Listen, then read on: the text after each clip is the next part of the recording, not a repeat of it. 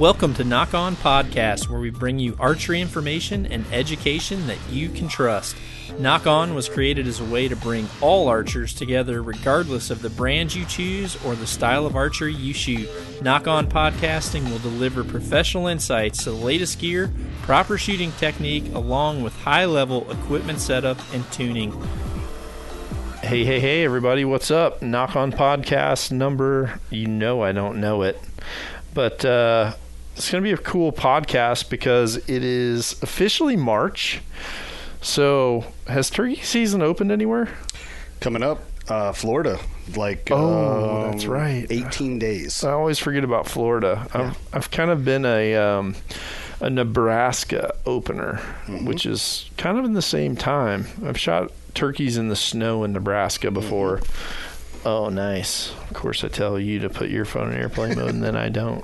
That's awesome. Well, dude, I'll let you introduce yourself.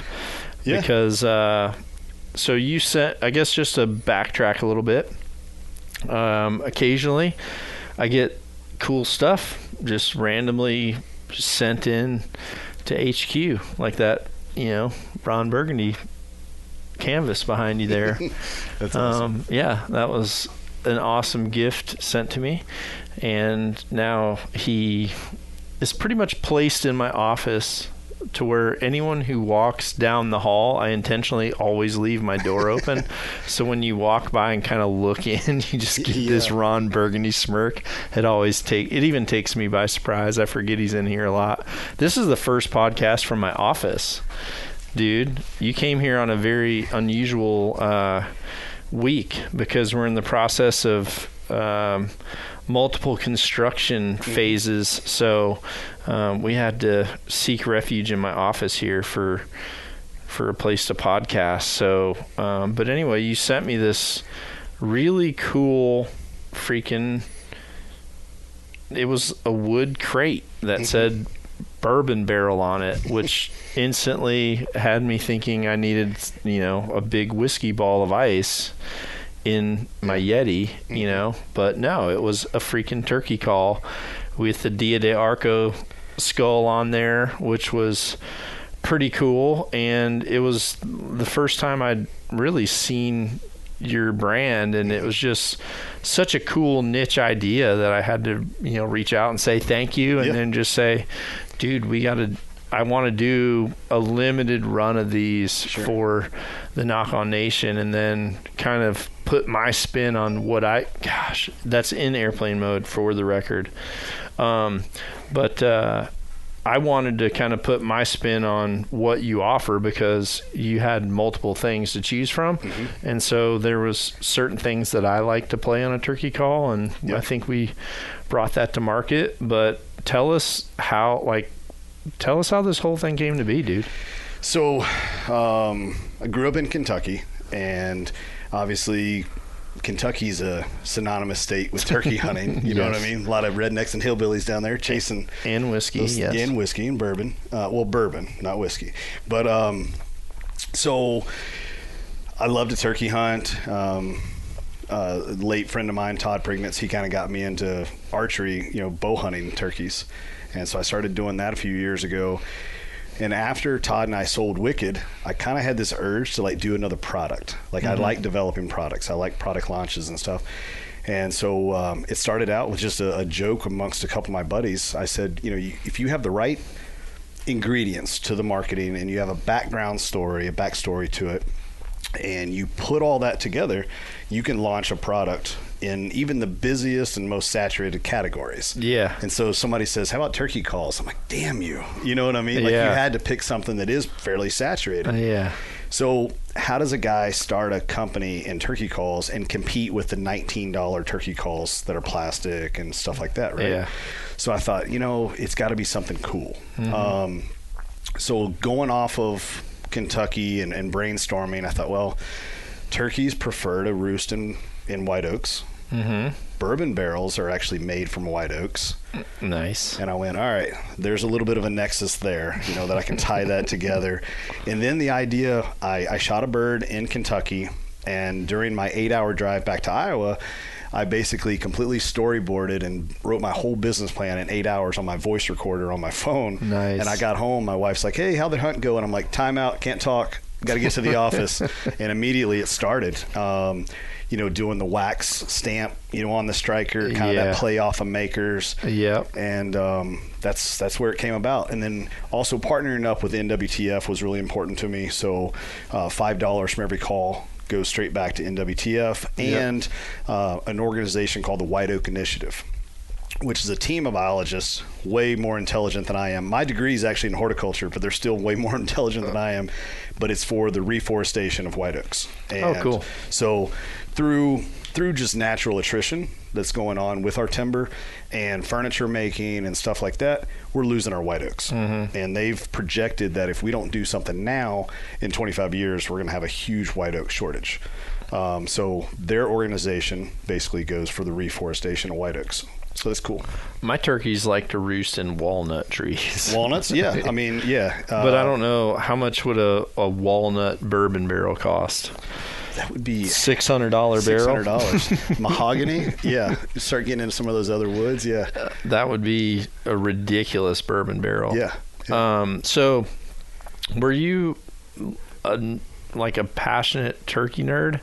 I wouldn't say. I call you that just because I was in Utah last week with my buddy Caleb Copeland, who I do a lot of media projects with, and we were actually doing a lot of tracking for mountain lions and stuff, and filming some content in between. Mm-hmm. And I look over at him one time, and he was just kind of in la la land, and he's just like, I think he was looking at a sizzle reel that they were producing, and he had to do like an edit on, and I just go, what's your deal? And he's like, I just can't wait to shoot one of those things in the face. And he said it like, I kind of got creepy. Like, do you need some alone time right now? Yeah. But the truth is, there's people when it comes to turkeys, Well, there's some turkey nuts. Yeah. Yeah. I think there's a certain nucleus of turkey hunters, which in a way is very similar to a nucleus of sheep hunters. Yep. And the same nucleus of waterfowl hunters. 100%. But I don't think whitetail or big game hunters go that extreme. There's people that are hardcore whitetail hunters, but they're also not weird. Yeah. No, and I think the more you go down south, like Georgia, Alabama, Tennessee, turkey hunting is more prominent. Oh yeah. Over the whitetail side of things, we're very blessed. Where we live, that whitetails are pretty superior. You know what I mean? Species to hunt here, but yeah, I love turkey hunting. I enjoy it. I'll be honest, when I first got into turkey hunting, it was more of something to pass the time until we got back into the whitetail season. Yeah, planting plots and looking for sheds. But in the midst of all that, I started getting into it more and more and more. So last year was a perfect opportunity because I launched the company in November of 19. And the reason for that was to try to capitalize on some Christmas sales. Yep. Because I knew it would have a novelty pitch to it too, because of the bourbon thing. Yep. So I wanted to get the Christmas sale season, but it also got me to get through the growing pains before I got into the first real turkey season and work out the kinks of shipping, logistics, and the assembly process, and try to build somewhat of a brand. So last year I thought the best way to do this, I'm a freelance photographer. I create content, video content. So I'm going to try to do a grand slam with my turkey calls. One, I need the content. Yeah. Plus I can prove the calls. So I go to Florida last year. I shoot my Osceola, second day of the hunt. I'm off to a good start. 1 out of 4, right? Yeah. And then COVID hits. And states start canceling, Kansas, Nebraska, Kentucky. And I'm like, oh, man. And my wife tells me, she goes, look, just call it. It is what it is, Yeah. And I'm like, no, if there's a will, there's a way. So I went to Texas, shot my Rio the first day. I go to the Black Hills, South Dakota. I shoot my Merriam's the first day. Then I come back to Iowa for the homecoming and shoot my Eastern the first day back. So completed a single season archery grand slam last year during COVID with my calls. So I'm like, okay, I can legitimately say my calls work well because they called in all 4 of these times that I shot. So, and actually yesterday, I got my certificates from NWTF, and unless the lady at NWTF is incorrect, she told me I was the only person to single season archery Grand Slam last year. Oh, dang. So that was kind of cool. Yeah, that is cool. Yeah, so I hope she didn't lie to me, because I'm going to ride that one out, you know. Highly possible. So did you ever like go deep down the rabbit hole of calls and different types of materials and all that stuff prior to then? No. During the prototyping stage of the wood, because you know, we all know that white oak is a good sturdy wood, right? Mm-hmm. But now I'm using a wood that has been holding bourbon for 5, 7, 12 years. Yep. I have forever changed the porosity and the density of this wood. So there was some education on how long would it take to dry out? Is there ways that I could expedite that? Where was I getting the lids from? How long do I need to store them? Yeah. I threw pots in actually a food dehydrator to try to speed up the dry time. I tried a lot of different methods, and then also pot design itself. Yeah. I'm not a audio engineer, if that's a thing, but so it was just my own ears, trial and error. I knew what sounds I wanted to make, and I was kind of going for that raspy sound. Yeah. And my thing was people talk about whitetails. If a deer's smelling the same deer pee, or he's hearing the same grunt, or can he get educated? And I thought, well, what if I have a little bit different sound? Yeah. And I think that by having that white oak that's been holding an alcohol-based solvent, if you want to call it, it is forever changed that wood, and this is unique. This is a very unique sound, and it can't be replicated, so to speak. I'm curious to play different ones to see how much that would change, because obviously all of your barrels aren't from the exact same batch. Correct. So you're going to have, I think the one call I had, I'm trying to think, I had a Knob Creek, the one that you sent me. Yep. So that was a special one. Okay. Yeah. So if you look at a barrel lid, only about 8% of a barrel head has branding on it. Okay. So when I started doing the calls, I was just punching those branded sections. Yeah. And I was like, man, I'm wasting a lot of barrel heads. Like there's got to be a something I can do with these others. I'm like, okay, I'm going to do custom. Now your first call, that was a custom one-off piece. Nobody gets branded and engraved on a pot. That was special for you. I get asked a lot. And I went down that rabbit hole too of, am I going to offer the basil edition? Yeah. Basil's pretty hard to get a hold of in a lid. So yeah, I mean, we play with the different things. But did you do any Templeton ones for here in Iowa? Templeton actually reached out for me to do some content creation, but I haven't ever followed up. I can't remember who it was. Yeah, it's about a year ago. Yeah, I went on a very memorable tour to Templeton with with Sharon's mom's husband Brian, and then a couple of my other friends. We went out and did a tour, which was cool but fairly stock until they kind of the Keith and his brother were both hunters, and then one of them ended up like recognizing me from TV.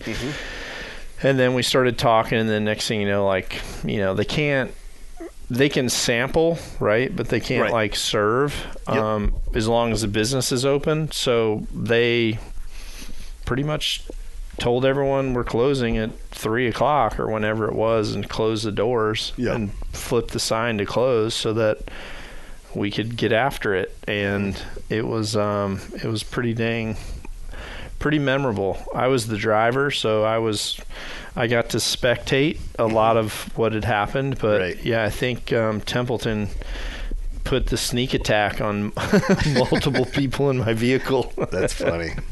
But they did some really cool things with they I know that for some chefs here in Iowa, they actually use the mash for only feeding to like select hogs, hogs that might go to auction at our state fair or something, and just have some, really unique flavors based on like feeding them the mash or stuff. But yeah, it'd be cool in certain areas. Obviously, if you came here, it'd be cool to have some that were Templeton rye tops, at the Iowa Deer Classic or something. Could be pretty cool. Yeah, I've explored the idea of reaching out to, I grew up in central Kentucky, and you have all of the Knob Creek, and you have makers. They have awesome gift shops. I mean, it's amazing, the gift shops.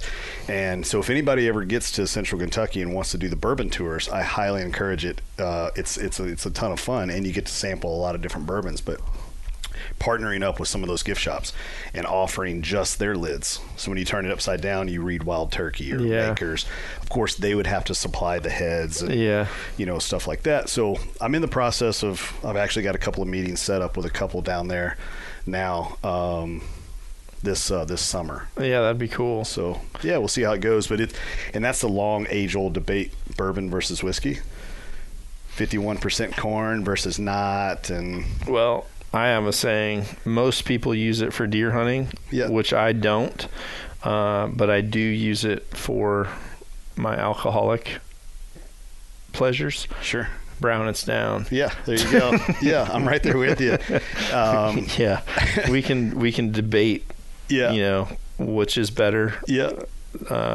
Tomorrow. Yeah. For right now, if it's brown, let's get it down. Exactly. No, and I don't think I've ever had bad whiskey per se or bad bourbon. I'll try it all. I like some of the darker tequilas. See, that's one I've never gotten into tequila a whole lot. Dang. I did the Patron on ice for a little while. I thought it might step up my street cred. There's better than Patron if it's on ice, for sure. But if you ever do anything with Andy Stump, believe me, you'll go on a tequila tour. Yeah. And he's a big tequila guy. Yeah. Well, yeah, especially with new friends. He has concoctions that roll out that, he normally puts people to sleep with. Hey, I'm game to try a tequila call. Yeah. Ooh, that'd be good. But then like coffee, brown, I'm totally into that. Yep. And then whiskeys, bourbons, all good. And I just gave you one. I'm trying this Black Rifle Espresso Mocha right now, and it is delicious. It is. I haven't had one of these yet. Yeah, they're pretty good. Those things went like hotcakes at the TAC events because everybody is literally on the verge of dehydration coming off that mountain, and when those things are sitting in a bunch of big Yeti tubs on ice, we all need more caffeine when we're dehydrated. Exactly. There's actually 7 grams of protein in here too. Yep, that's cool. Well, it's got that cream in there. It's got that mocha cream, so that's probably where you're getting the protein. That's cool. I think this is a really unique, like you said, a business model. I just thought it was super cool. When you first sent me that and we did this endeavor, I didn't realize that you had done some stuff with Sam Soholt, which is a close friend of Sharon and I. We've done some hunts together when he was doing a lot of freelancing for Yeti. But it's really cool to see people in the archery industry that just come up with something neat.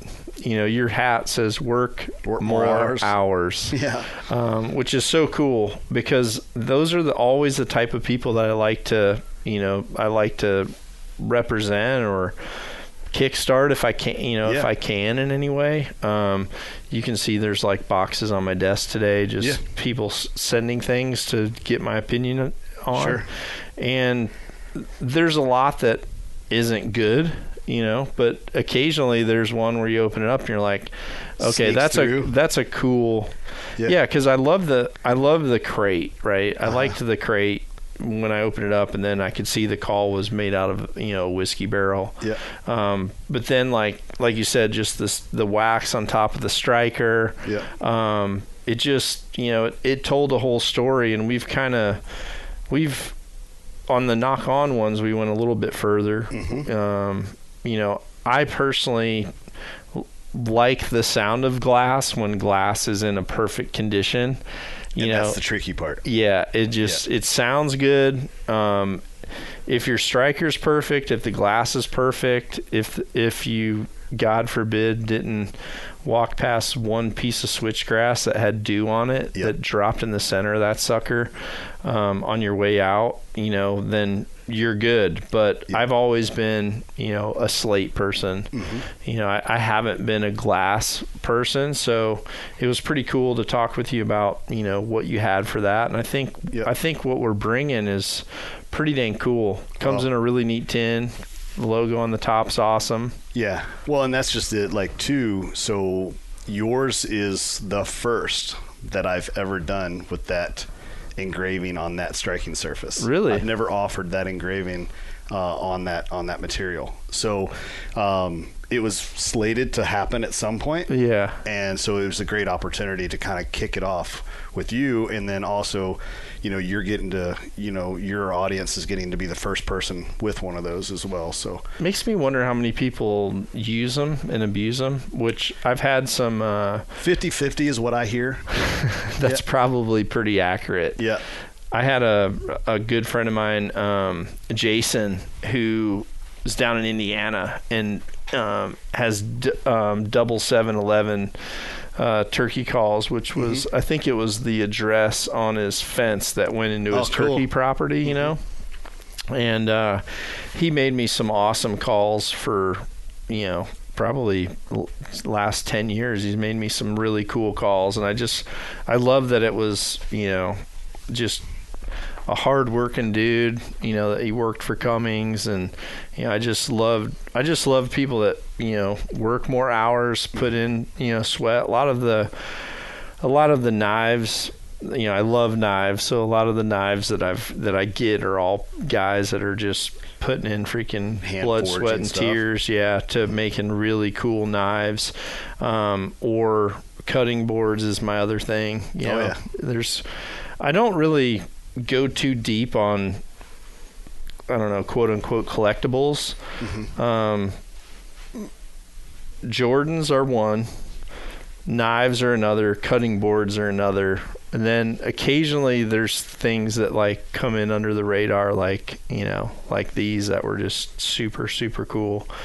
So did you start out bow hunting then, or no?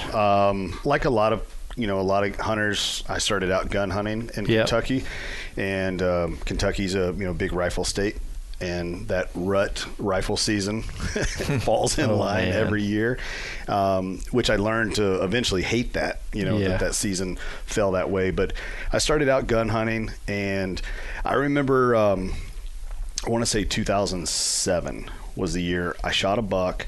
And a buddy of mine texted me, and this was back in the early days of 111334444. T9 texting. Yeah, exactly. And so he texted me, and it was like buck down ? That was all short text back then, not the paragraphs we send now. And I said and he's like, awesome, I'm climbing down, I'll meet you over there. So he comes over, and he's like, he's jacked up, and he's like, dude, you just don't seem that jacked up. And I said, it's like a 150-yard shot. Like, that deer didn't even know I existed on Earth. And it wasn't the same. So the next season, I went to the gun bow shop. We're hanging out, and he's like, you getting fired up for deer season? I said, man, I don't think it's something I'm going to do anymore. I just don't feel the challenge in rifle hunting. And he said, you need a bow. So I'm like, well, I have a toddler, at home. Like, I come home with a bow, and wife's going to lock the doors. And I was still a cop then, on a cop salary, and I'm like, that's the last thing I need to do is buy a bow. So we ended up working a deal out. He gave me a bow to shoot, and I went out, and I'm like, this is the ticket. Like, this is the way to go. Archery is the way to go. And then that first year, of course, like a lot of people, first year in a tree stand with a bow, I get busted every time I stood up, every time I tried to draw, and I realized the game has now changed. Oh, yeah. Now he knows I'm there. And I wanted my rifle back, but stuck with it, and then that was it. Once I shot my first animal, with a bow, I was like, that's it. I'm only going to do game hunting with a bow from here on out, and that's what I've done. Turkeys, antelope, bear, deer, everything. That's awesome. I feel like when I was a gun hunter, and this was going way back, I don't, and there was honestly a few times where I went out for gun season in Wisconsin, even though I was kind of head deep into bow hunting. Sure. I had friends that I worked with that were really into the gun season, more so than the bow season, even though we worked for a bow company. So I kind of, honestly, because they were so excited about it, I got excited too.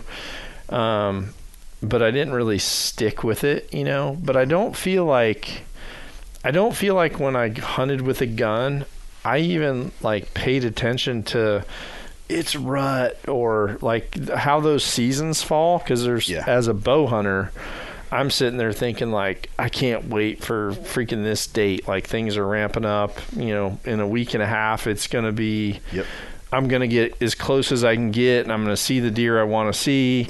And then you realize damn it, the freaking gun season opens, and some states you can be out there as well, but you got to be in orange, and some you can't. And I remember when I lived up in Wisconsin, I hunted on the Mississippi River out of a boat a lot, and so I actually had a 20-foot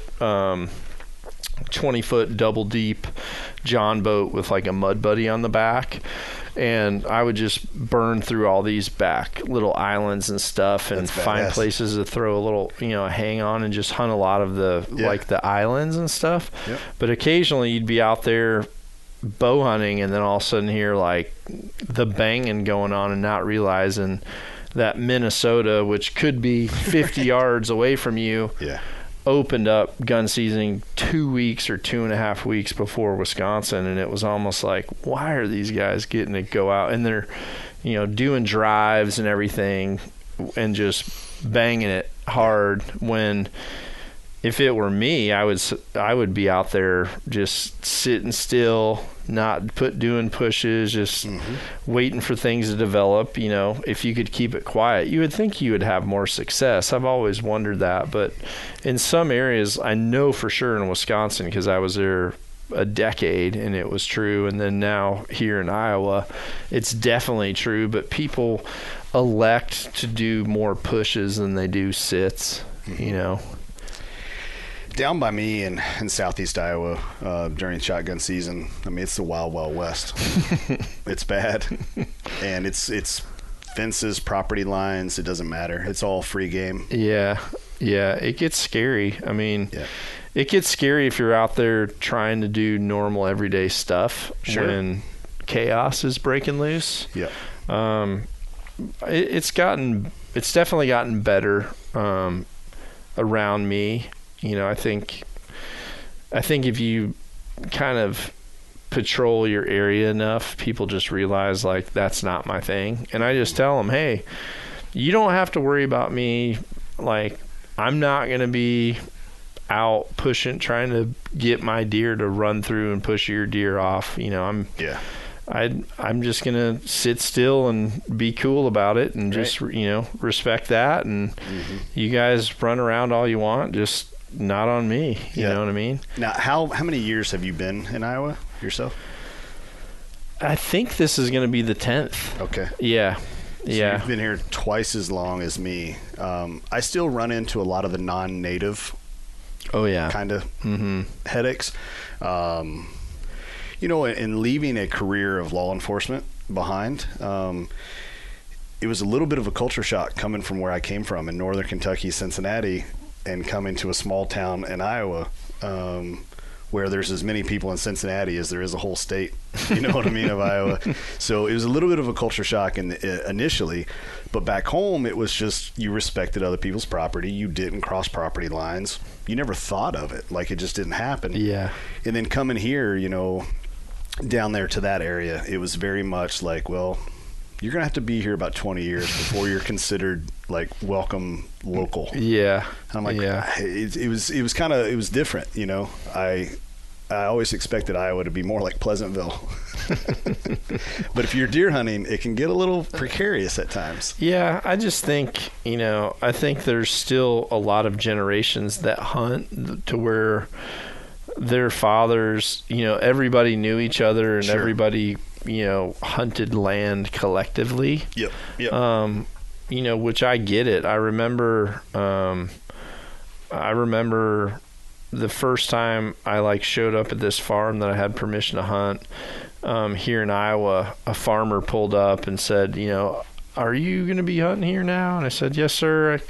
I've kind of leased this place and stuff. And he just said, well, is it okay if all my boys hunt? And I just said, well, I mean, probably not, because that's, why I'm paying to lease it, so It just doesn't get the pressure. And I remember him saying, well, then you're not going to be hunting with us on our drives. And I was just like, I'm okay with that. I'm okay with that. But I think there was just a culture of like, if you were okay with them hunting yours, you got into the big pool, to where, hey, we're ransacking every freaking dirt road around here. Yeah, we're going to start at this corner. We're going to drive that section. Then we're going to drive that section. Then we're going to drive Old Man McGillicuddy's section. And, we're just going to keep going. This past shotgun season, I was actually on a photo shoot for a client in Oklahoma. And, it's shotgun season. And as with a bow hunter, I'm sitting out in Iowa, and I get a phone call. One of the bucks I was trying to kill this year got shot. And some Instagram, Facebook fans knew that I was out of town, and they went to the landowner and got permission to go hunt that I lease, that I pay for. Mm-hmm. But it was one of those deals where it was like, oh, well, he's not in town, and he doesn't gun hunt, so have at it. And they ended up shooting this buck 72 yards from my tower blind that I moved into the cut corn specifically to hunt that deer late season. Yeah, that's a bummer. Yeah, and it happens. I mean, there's, in one degree, I get it. I should have bought more land, or I should own more land or something. Yeah. But, and on one side of it, I like seeing the youth getting into hunting. I hate that it was my ground that they did it on, but I do like to see future generations get into hunting. That's a really tough parallel, isn't it? Mm-hmm. You want hunting to grow, and it's cool that new people are coming in, but there also gets to be a point where, I know for me, I started out hunting on family's land 1 or 2 weekends a year, mm-hmm. and then struggled to find a couple places where you can hunt. And honestly, looking back, everywhere I got permission as a teenager was just sucked. Mm-hmm. The fact that I would hump goose decoys out there and hump tree stands out there, and I think about, like, I've driven by them now in my later age and be like, God, I used to just sit on that tree and stare at this freaking silo 50 yards away and just hoping, praying something would freaking come by. And and going back and looking at places where I'd put out, waterfowl spreads and just be like, what were you thinking? You just lay in the mud for just weeks on end, hoping something would land there, knowing that, like, it makes you wonder how many true, like, deer hunters or waterfowl hunters, like, drove by those Illinois roads and just looked and like, look at that kid. Sitting right there, and I'm just sitting up there trying not to move, reading every freaking article I can read, just got everything out, grunt tubes, horns, drag lines, freaking still in a terrible location, sun in my face, everything was wrong. But I had to have those places, and then eventually I got permission on a farm that was good. And I was really fortunate to where I had a farmer that really liked me and gave me a couple breaks, because if he wasn't that kind of a person, mm-hmm. Like, I would have been out of there and gone before I had ever shot, like, some of my better deer. Sure. Because, like, one time I was deer hunting and a coyote came out, and, I decided to take this long bomb at this coyote and shot at it. And then, I missed it, and the coyote ran off, and then I sat there, and next thing you know, of course, deer start coming into the field. And then the buck that I was after comes into the field and starts coming right down this fence line to me and literally stops on a dime where my arrow was in that alfalfa. You could smell where I'd grabbed the fletchings. Yep. And he stopped and like put his nose down. I'm assuming he smelled the arrow, not the coyote. And then just boom, turned and gone. And I decided, because there were so many deer out, I kind of got down my tree quiet and I just kind of flashed my light a few times and got stuff to kind of scatter out of there. And I just backed straight out and I thought, okay, I'm going to come hunt in the morning and, I'll get that arrow after my morning hunt. Well, I ended up getting called into work, so I didn't get out there in the morning, but I went out there on my lunch hour and I drove out there, and as soon as I got there I could see all the alfalfa had been green chopped, and I was like, oh no. And I kind of went out and I was looking around kind of for my arrow in where where it was pretty much green chopped to the ground. Mm-hmm. And then the farmer came bombing out there on his tractor and had the back end of my arrow, and he said, is this yours? And I said, yes, sir, that's mine. And he just said, is there a blade on the front of this arrow? And I said, yes, sir. And he's like, I hope one of my cows hasn't swallowed that, and we freaking went, and I was just digging around all these troughs out in the cattle thing, and luckily I found the front of that arrow. Yeah. Wow. And that's a needle in a haystack. Exactly. But like right there, I could have been kicked off that property. Yeah. That's where I shot, my first Pope and Young deer, and honestly that place is where I started filming my own hunts, 20 years ago or however long it's been.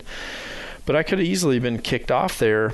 And then there was, the other thing I did one time was I went out there and I had to move a tree stand, and honestly didn't go up and just ask him if I can drive out there and do a tree stand. I didn't realize that he had just no-till drilled this whole field. So I just kind of go out there and, of course, overpack where he had, just drilled. And, I didn't know anything about farming and didn't pay attention. I just, thought it'd be cool to drive my freaking truck across this guy's place. And so, honestly, I think if I wasn't so young, he probably would have just said, hey, you're abusing this, get the hell out of here. Right. And it was like honest, innocent mistakes. Sure, you weren't trying to wreck anything, do donuts or nothing. But if someone our age got into bow hunting for the first time, and I remember for some reason I had to get I went to the Iowa bow hunting class because my friend from France, Antoine, he wanted to come hunt. He might have been hunting Nebraska with me for turkeys or something, but he needed a bow hunter's education card. So we signed him up for a class, and we went to this class, which is just on the outskirts of Des Moines. Yeah. And so a lot of the people in this class were people that were getting urban buck tags, you kind of had to do the earn a buck thing. But we did this like hunter safety course. And I remember the shop that was hosting it, we kind of came in, he introduced the game warden, and the game warden, who's actually a really close friend of mine now, he came in and did a really good part about, the hunting laws and everything that goes into that. And then he ended up leaving, and the shop owner kind of just looked around, and he's like, all right, well, the warden's gone. And he said, well, listen, guys, main thing is don't be dicks. Yeah. Like, don't steal people's tree stands. Don't steal their cameras. Right. And he said, just don't be dicks and have fun. And then he just gave everybody the receipt. Yeah. Like an hour and a half in. Like, that was it. And so there was a couple people that genuinely were going, like, how do you hunt? I just didn't know. Like, how if I shoot, where would I shoot it? Like, where do I aim? Yeah. Or, he's like, how do you track blood? You know, if I shoot something, do I have to take the guts out? Yeah. And I was thinking, like, man, for me, it kind of seemed cool at first that because I was like, had already been to several of these bow hunters education classes. But I thought, honestly, that was a big disservice to people that had never bow hunted before and needed to know some of these key fundamentals. Yep. And some of those, I wouldn't call them ethics. It's just manners. You know, there's like bow hunting mannerisms to where at some point there, you know, it would be cool to have some type of a protocol book that just talked about some of the basic manners of, hey, you're a hunter now. Here's some of the things that you do. You know, if you're going on a guided hunt, you should, you know, tip the guide and let, you know, have tip money. You know, are you gonna, you know, if someone helps you pack out a freaking elk, you should tip them. You know, if you shoot something, you know, help them get it out of there type thing. You know, just don't launch arrows in people's fields and not go look for them. You know, don't drive across people's fields. People that drive out there and start fires. I mean, I've seen that happen too. You know, guys wanting to go out and drop their blinds out for an antelope sit and not realize, like, a lot of those farmers, a lot of those farmers have those old vehicles just because they're not going to start a fire out there. You know what I mean? I think, well, when I first moved here, I reached out to my local DNR down by me, and I told him I wanted to become a hunter safety instructor. And he's like, you do know that this like doesn't pay very well at all? And I said, no, I've been given the opportunity that I get to make a living in this outdoor space, so this is one thing like I want to do at least to give back. And what is it they always say, like, if you don't like the way something's done, you can, you know, try to fix it, make it better, do it yourself, right? So I remember when I went through hunter safety, you know, I had these old grizzly, like 80-year-old men, and they didn't friggin' care. They're just like, shoot them, boys. You know what I mean? Shoot them, have fun. Just don't shoot each other. Everybody passes. And so I specifically teach the bow hunter section of the class, and then I also teach the ethics portion. And the ethics portion and you know, I wear a harness the entire time I'm teaching the class, to let everybody know I can wear this thing for 8 hours. It's okay. You know, it's all right. But I always tell everybody, you know, taking it one step further with being ethical and being nice to people and being respectful to other hunters is also, you know, when it comes to the promotional side. What we put out there on social media now, I was like, look, never apologize for being a hunter. Just don't give the antis any ammunition. Clean up the deer, be respectful to the animal.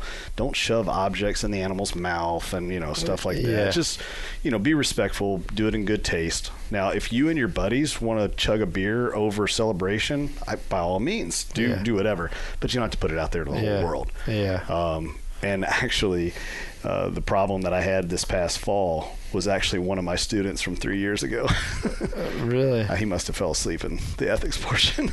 It's hard to say. There's this, I think that's the downside to social media, is there's a continued, I don't know, there's a continued, like, thirst for people to push the envelope a little bit. Because there's just competition, right? There's a lot of people shooting a lot of awesome stuff every day. And you're not just, it's not like back in the day where, you know, I'll use, like, when I worked at Matthews, you know, late 90s.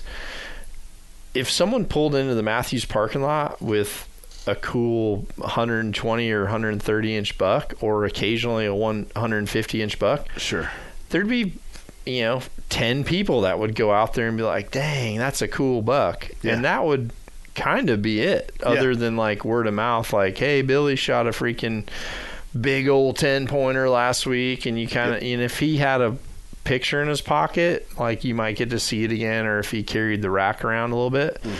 But now, I mean, you know, if I shoot something, 300,000 people shoot it. And if those 300,000 people follow 200 other, hunters that are having success, it gets to the point where you want to put something on the ground. And I think that temptation is what's really getting people in trouble right now. Getting horn hungry. They're wanting to have that attention, and they're just not dotting their I's and crossing their T's, and the truth of the matter is, especially now,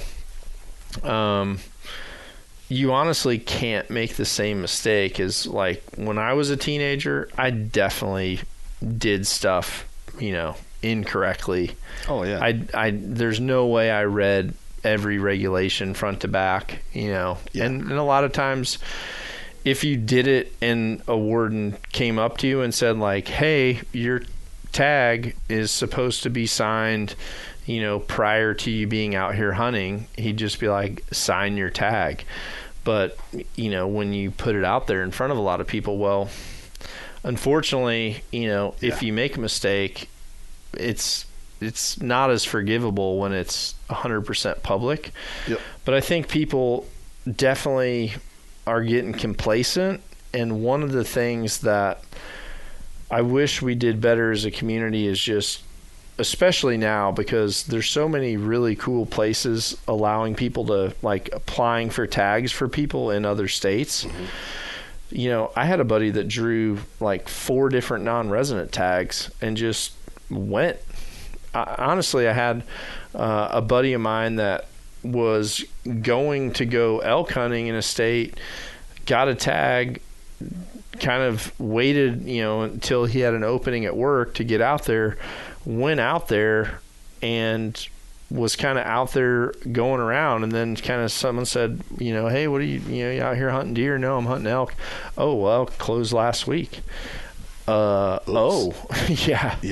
I mean, imagine that, and then it's like, oh, well, I'm going to try to see if I can go get a deer tag and then do something, what I mean? Salvage the drive. So, yeah, I think we really have to take it upon ourselves to, if you're applying for stuff in multiple areas, it's worth contacting those wardens in those other states to just ask a few questions. What I've been doing is calling ahead of time and find the corporate office headquarter number and see if they'll send you the reg book. Yeah. And it may sit in the bathroom. It's bathroom reading material a couple of weeks before you make the drive out there. And that's helped a lot because, shockingly or unshockingly, depending on how you look at it, every state is so different. Oh, yeah.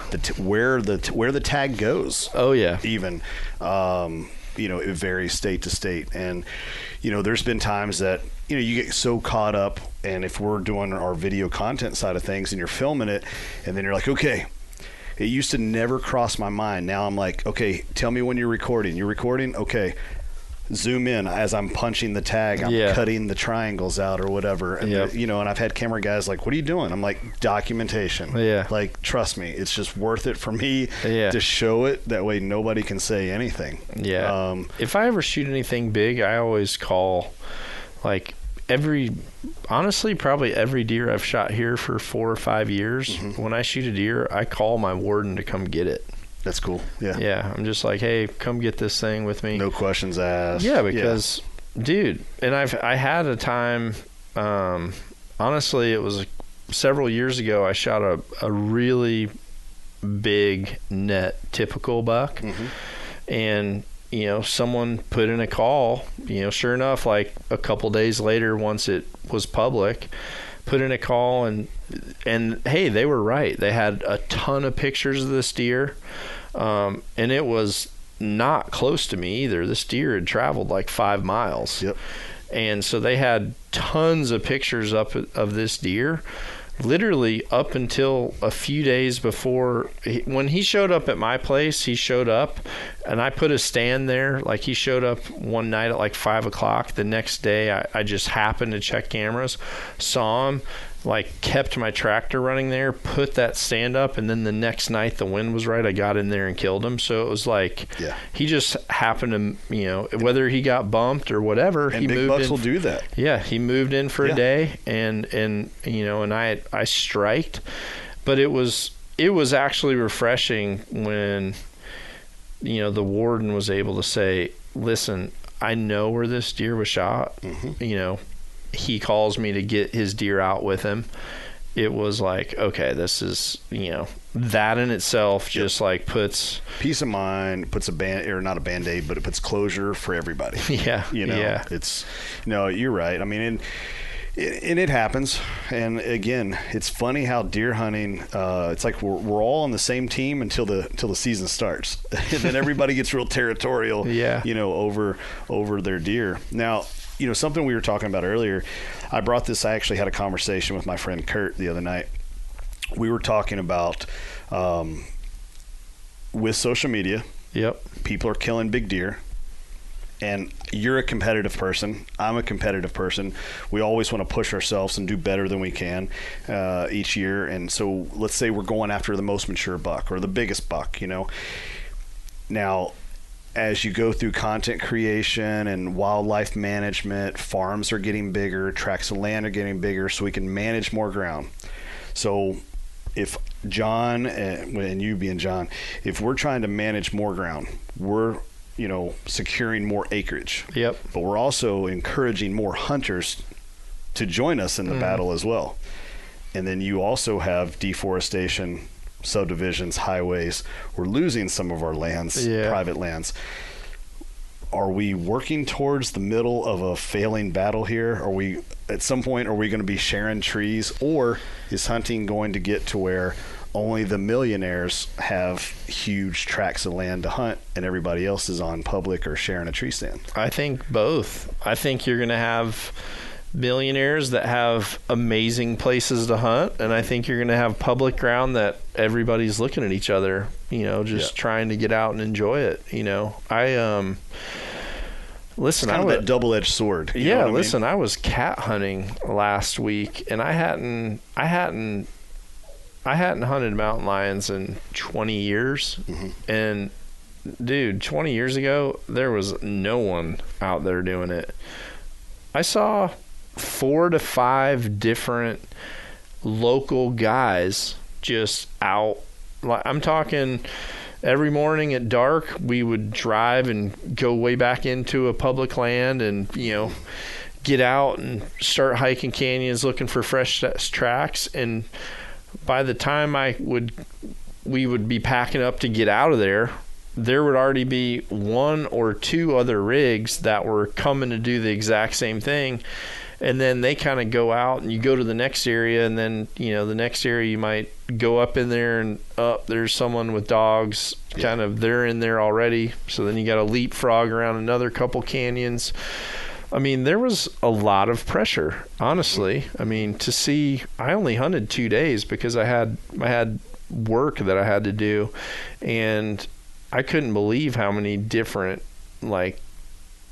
cat chasing rigs I saw. Sure. It's gotten so popular. Yeah, and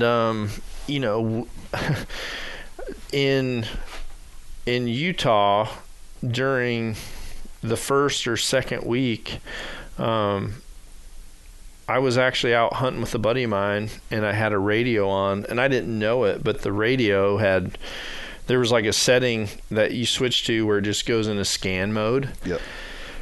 And the amount of people that I heard communicating, 2-man teams that were communicating on that Wasatch Front was insane. Because, 20 years ago, when I went there and hunted, there was a dozen or so hardcore people that you would see. Sure. But now it's just you go to a TAC event out there, and you go to a public land rally, and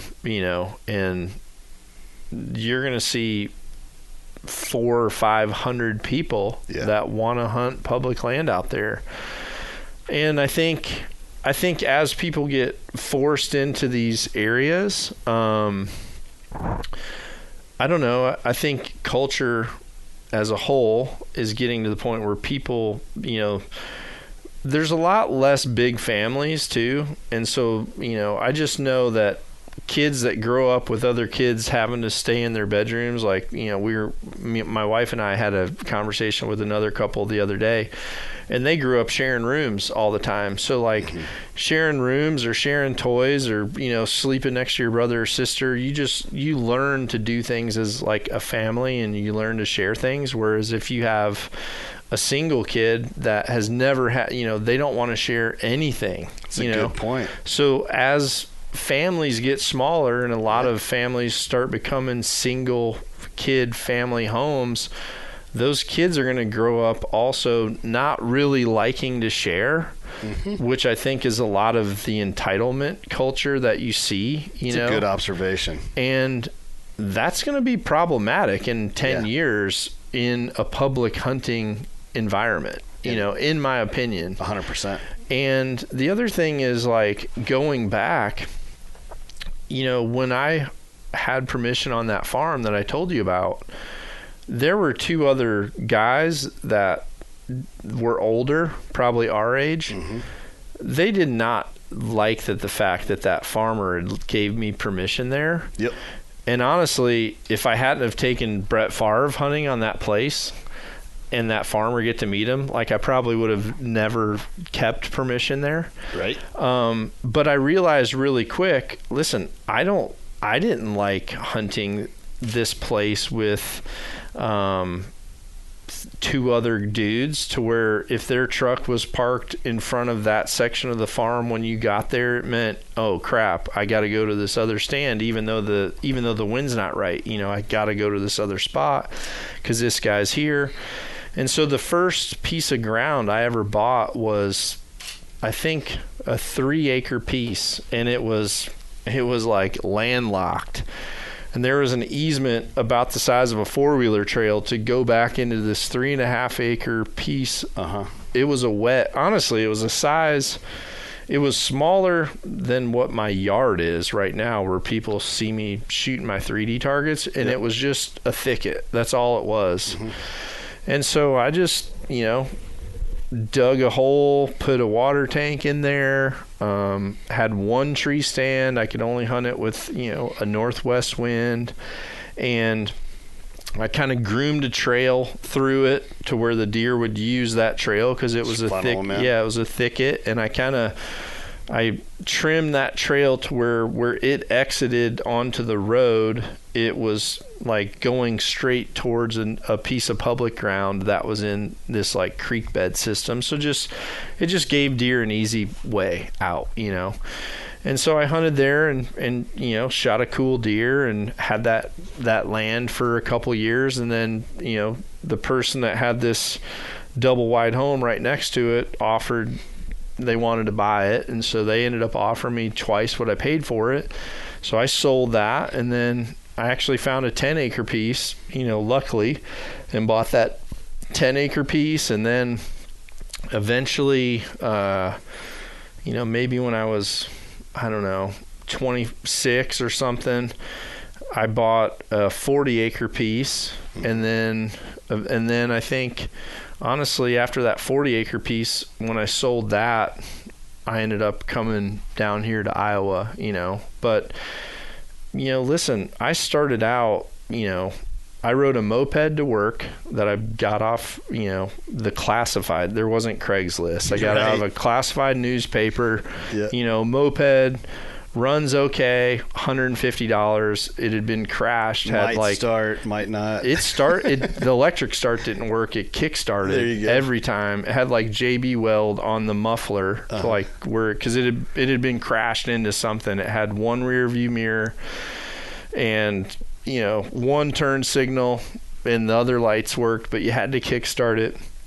But I drove that sucker because I could drive to and from work on a gallon of gas. I live like 2 miles from work. I could drive almost for the month on a gallon of gas to work and back. Yeah.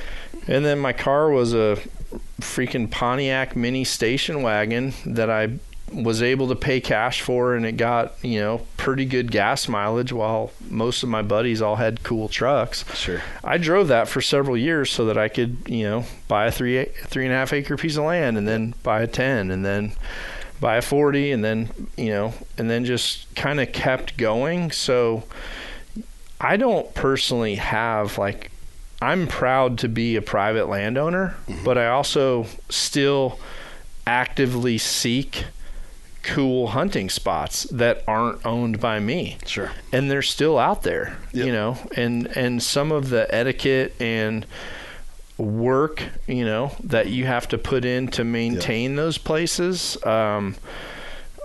probably one or two of the bucks that I've shot in the last several years have actually come off my personal farm. Normally I let, either a family member that draws a tag or Sharon, kind of take the better claims.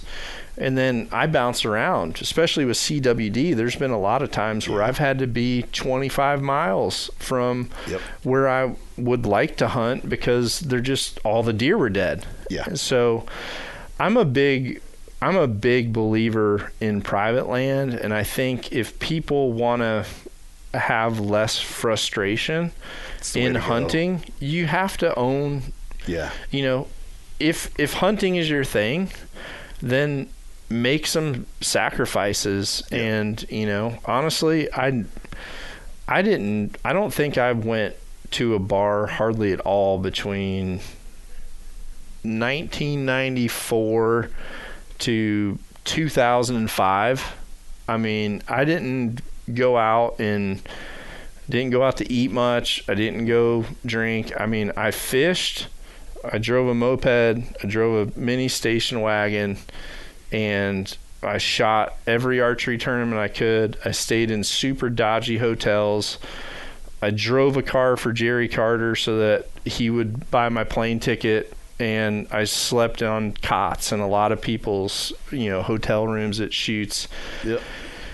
And I rarely got a really good meal at those tournaments unless a sponsor took me out. There was a lot of $7 Denny Grand Slams, when available.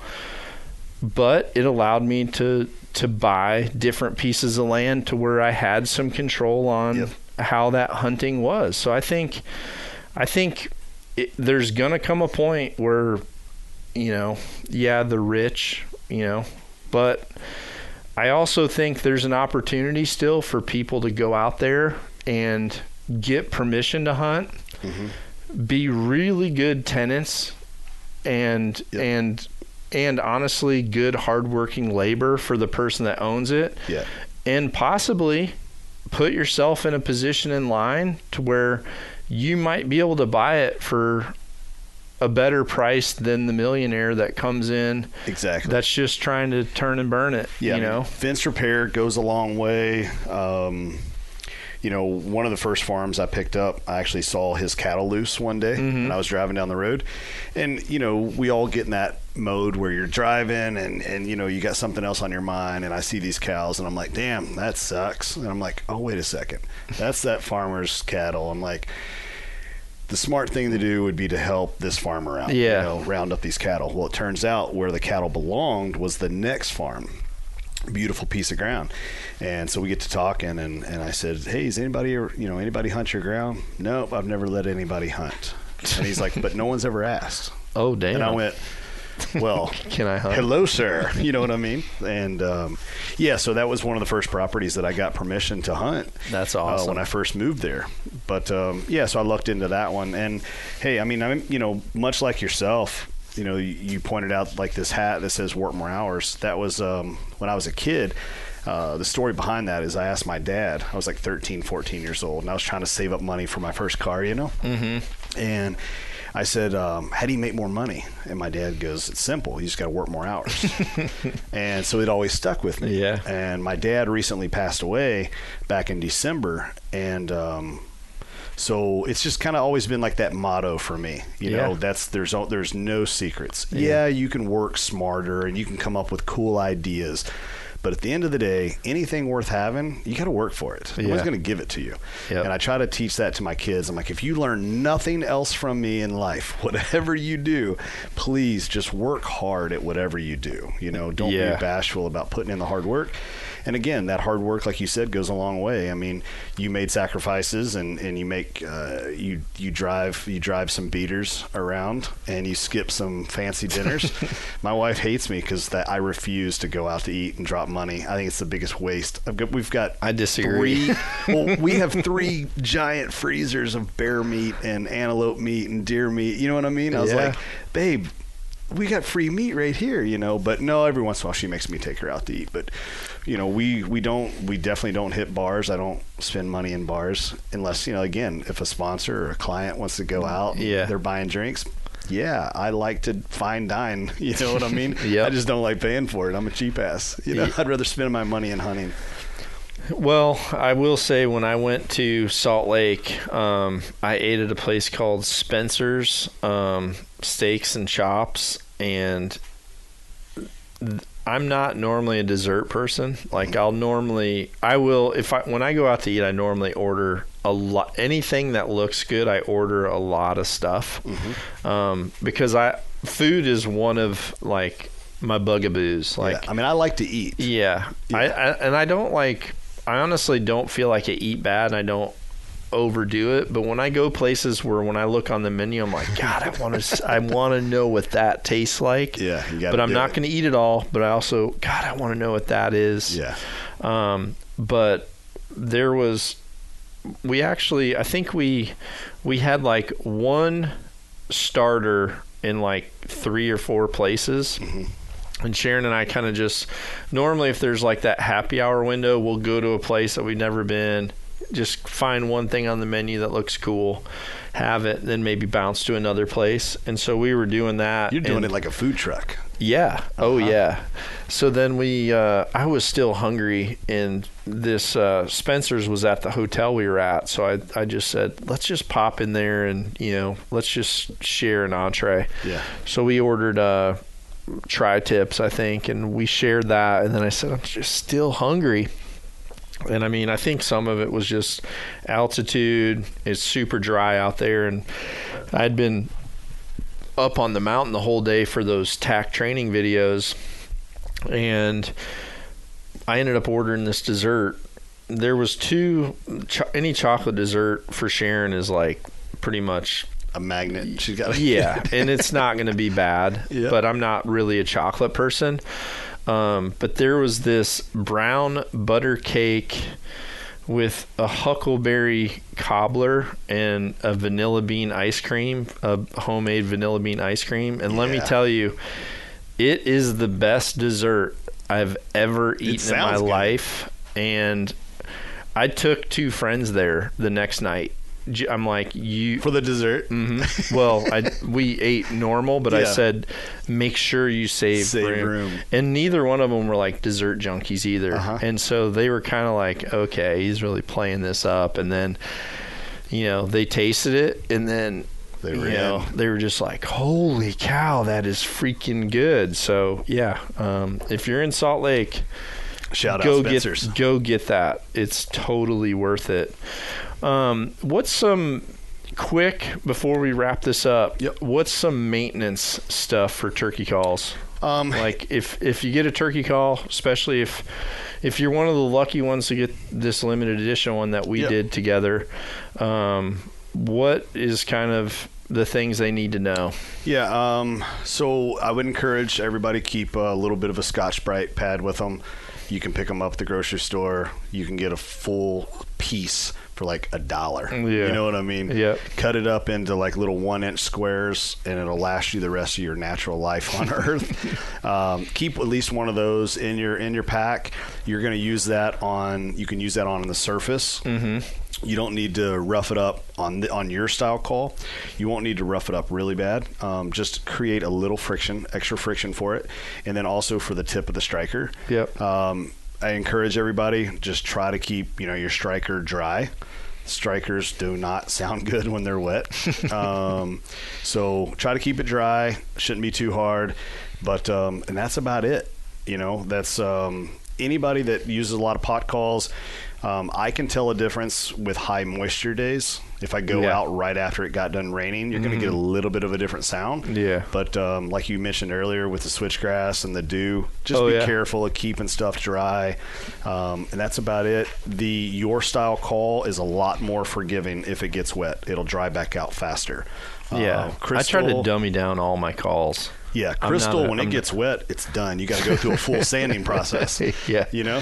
Just wrap it up, go back home. But other than that, you know, practice with it. Please don't go out the very first day. Just practice with it, get comfortable with it, because every, you know, striking material plays a little different. Yeah. You know, there's a little bit of a different, you know, learn the different pressure points and cadence of it. I can tell you that the sweet spot on my call is about 1 inch inside the rim. Yeah. Yep. That's a kind of an important thing. Yeah, that one that you sent me, just because of the logo that was on there, I just tried to rough up kind of that edge. That little edge where I wasn't like, and honestly just playing in that little 1 inch circle there about an inch in, you know, I think it was at like 5 o'clock or something, played good for me. Yep, that's the sweet spot. And you know, play with different pressures of the striker on your style with the aluminum. It doesn't take as much pressure as what you would like on a slate sometimes. But yeah, get good with it, try it out, and send John pictures of flopping turkeys with your call. So I'm excited to see how everybody takes to it. I think it's going to kick off really good. Like you mentioned earlier, the box and the logo, I'm super proud of it. Yeah. I think it turned out super cool. Yeah. The greens is an awesome touch, and it's synonymous with your brand. Yeah. There has to be a drop of that somewhere. Yeah. You know. No, it's huge. I think it's awesome. And I appreciate, you know, having the opportunity to collaborate with you, you know, in your brand. Our mutual friend John Barklow is the one that kind of made that connection. Yep. And it's funny, you know, speaking of Barklow, we all have little cliques and niches of people that we hang out with, but Barklow and I kind of have that guns and ammo kind of connection with our past careers. Yeah. So we always will end up being, there'll be like a bottle of bourbon, and then Barklow and I are off to the side away from everybody else, you know, having our own private conversation. But I reached out and I said, hey, you think Duds would like one of these? And he goes, oh, dude. And he's like, you have to send one of these to Duds. He'll eat this thing up. Yeah, for sure. Yeah, I'm surprised Barklow, I mean, he does do bourbon, but he is a tequila machine. Yeah. Like at a level I've never seen before. I tapped out after like the third shot one night. I was like, that's it, man. This is all you. Oh, man. I've seen them I'll watch bottles in. Yeah. Well, cool, dude. Thanks so much. Where can people find you as well? Yeah, on Instagram, it's kind of my big thing. It's johnny.utah.hunt. For me personally, I do have my show Arrow Wild TV on Instagram. Bourbon Barrel Calls is another outlet for me. So those are the three hot spots that you'll find me between photos and hunts. And follow 3 along. accounts. There's actually 5 total, but those are the top 3. Dude, you could work more hours with less Instagram accounts. I know. That's what it. Well, that's when I told my wife. I said, "Hey, I'm going to kick off this Work More Hours brand." She goes, "Oh, that's a perfect idea with all your free time." You know? Yeah, exactly. So honestly, like if I list everything in life that I love to do, and hunting is obviously, and photography's up there. Just work is actually one of them. It's a hobby. I enjoy work. Yeah, for a lot of people, it's it's part of the stress relief. It's like I have better end of days when I worked hard, and I just go home and be like, oh, I can't wait to turn it off. Oh, it just feels good. Where otherwise, I'm like, man, I haven't done nothing today. So, super personal question: when you sleep, is it total silence, or do you have to have audio of something on? Well, I have a freaking CPAP. Oh, okay. So it sounds like freaking Darth Vader in my face. So I have a TV on. Yeah, the other night I woke up and I thought my CPAP machine had a bullet hole through it, but it was Caleb had like well, he had some type of a white noise app on his phone. My good buddy Robbie Presley always freaking totes around one of those big ass square fans and has that sucker all the time. I don't personally, I'm not like the average CPAP candidate, but I've got like, I can only breathe through about like 30% of my nose, and I have like hardly any smell. Like, you know, like that's why gut and stuff for me, everyone's just like, oh my God. I'm just like, what's the deal? Can't smell it. Yeah. So I just struggle with like airflow. So that really helps me not mouth breathe through the night, and it just helps me get a little bit better sleep. But yeah, I need to look into one of those. I really should. The Mini is the way to go. I've got several, and I've never really got comfortable with one, but there's I don't know what brand it is. I just showed another one of my buddies, but there's a Mini that is really nice because you can travel with it and everything. Because I know that I don't sleep well. It's just called the Air Mini. It's like Google CPAP Air Mini. It's ResMed. Yeah, ResMed Air Mini. It'd be the one to get. Yeah, I need to check that out. It's actually been a concern. When I was younger, I had the whole adenoids cauterized and all that kind of stuff. See, I've never had any of it done. Rogan keeps telling me that I need to get my freaking... He told me, he's like, you need to get your ducts drilled out. He goes, dude, I did it. And see, I had my nose broke when I was younger, and I think just, you know, I know I have a deviated septum. Okay. And then just with some of my natural allergies, it just, I have inflammation in there and I can barely freaking get air. So, he told me, he's like, dude, if you get them done, he goes, it's like game changer. He's like, dude, it's like, you won't even believe it. And and Rogan seems like he's always on the cutting edge of whatever new tech is out there for like body improvement. And health. Yeah, he's kind of like guinea pig edge, because like, you know, some of the stuff he does where he's like, man, that could make me better. I'm all in. You know, it's for as freaked out as he is about stuff like swimming in the ocean, like, it's nothing for him to go get a bunch of freaking dry needles stuck through his kneecap or whatever. Yeah, stem cell. All that stuff. He's all full into it. But yeah, if you said, hey, let's go, you know, swim where there's a shark out there, he's like, no, I'm not. Yeah. That's stupid. That's hilarious. No, and you know, like I said, it was cool today too, coming over here today, because I got to pick your brain on some arrow stuff. You taught me quite a bit just on the fletching side of arrows that I didn't know. So that I appreciate that. Yeah, when it comes to that stuff, I can go so deep to where when I can tell people are like losing interest, I just shut up. Yeah. And a lot of it I don't think about until someone asks me something specific that kind of triggers a memory of. No, that makes sense. You know, this or that. Yeah. But, makes sense. No, I'll definitely be getting with you, because I think I'm going to actually have you guys. I'm going to buy some of your arrows. Yeah, they're the best, man. They're as good as you can get. Yep. I mean, seriously, like you said, you know, every jig that we have for a custom build, every one of them are an exact cookie cutter of each other. Yep. So if anyone orders, you know, vanes, no matter, every one of them will be exactly the same. Yeah. And one of the things that's cool is like when our arrows are made, so all of our arrows are actually made like, they're not just rolled carbon, you know, they're not like flat layers that are rolled. It's all pultruded, and it's all pultruded from spools of raw carbon. So, you know, the way it's all coming off spools and spun together. So when they run knock-on arrows, and we were actually at Easton last week, I think one batch of arrows, I think like one batch of the same carbon fiber and the same resin will make one arrow that's a mile long.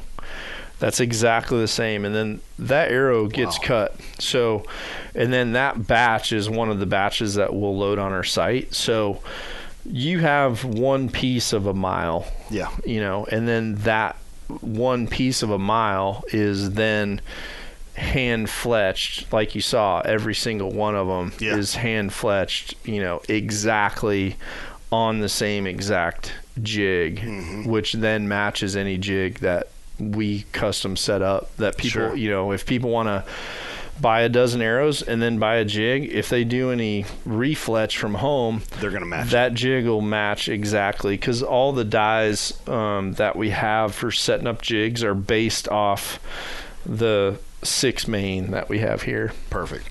That's cool. It's pretty cool. Well, and like you said, I mean, with the archery game, consistency is key in the equipment and your draw cycle, anchor points, your breathing, string on the nose, all that kind of stuff. It's all about consistency and repetition. So, no, I mean, I'm sold, dude. Awesome. Yep. Well, let's boogie. I gotta get this is Tack Tuesday today. So today will be another Total Archery Challenge video. We'll be launching, so make sure you check that out on our YouTube channel or on Instagram. But yeah, we've got 12 consecutive weeks of Total Archery Challenge videos for all of you out there. So thanks everybody, and if you're lucky enough to get one of these calls, congratulations, and shoot a turkey with it, folks. Shoot one. Be sure to visit knockonarchery.com to see our entire line of trendy knock-on lifestyle clothing. knockonarchery.com.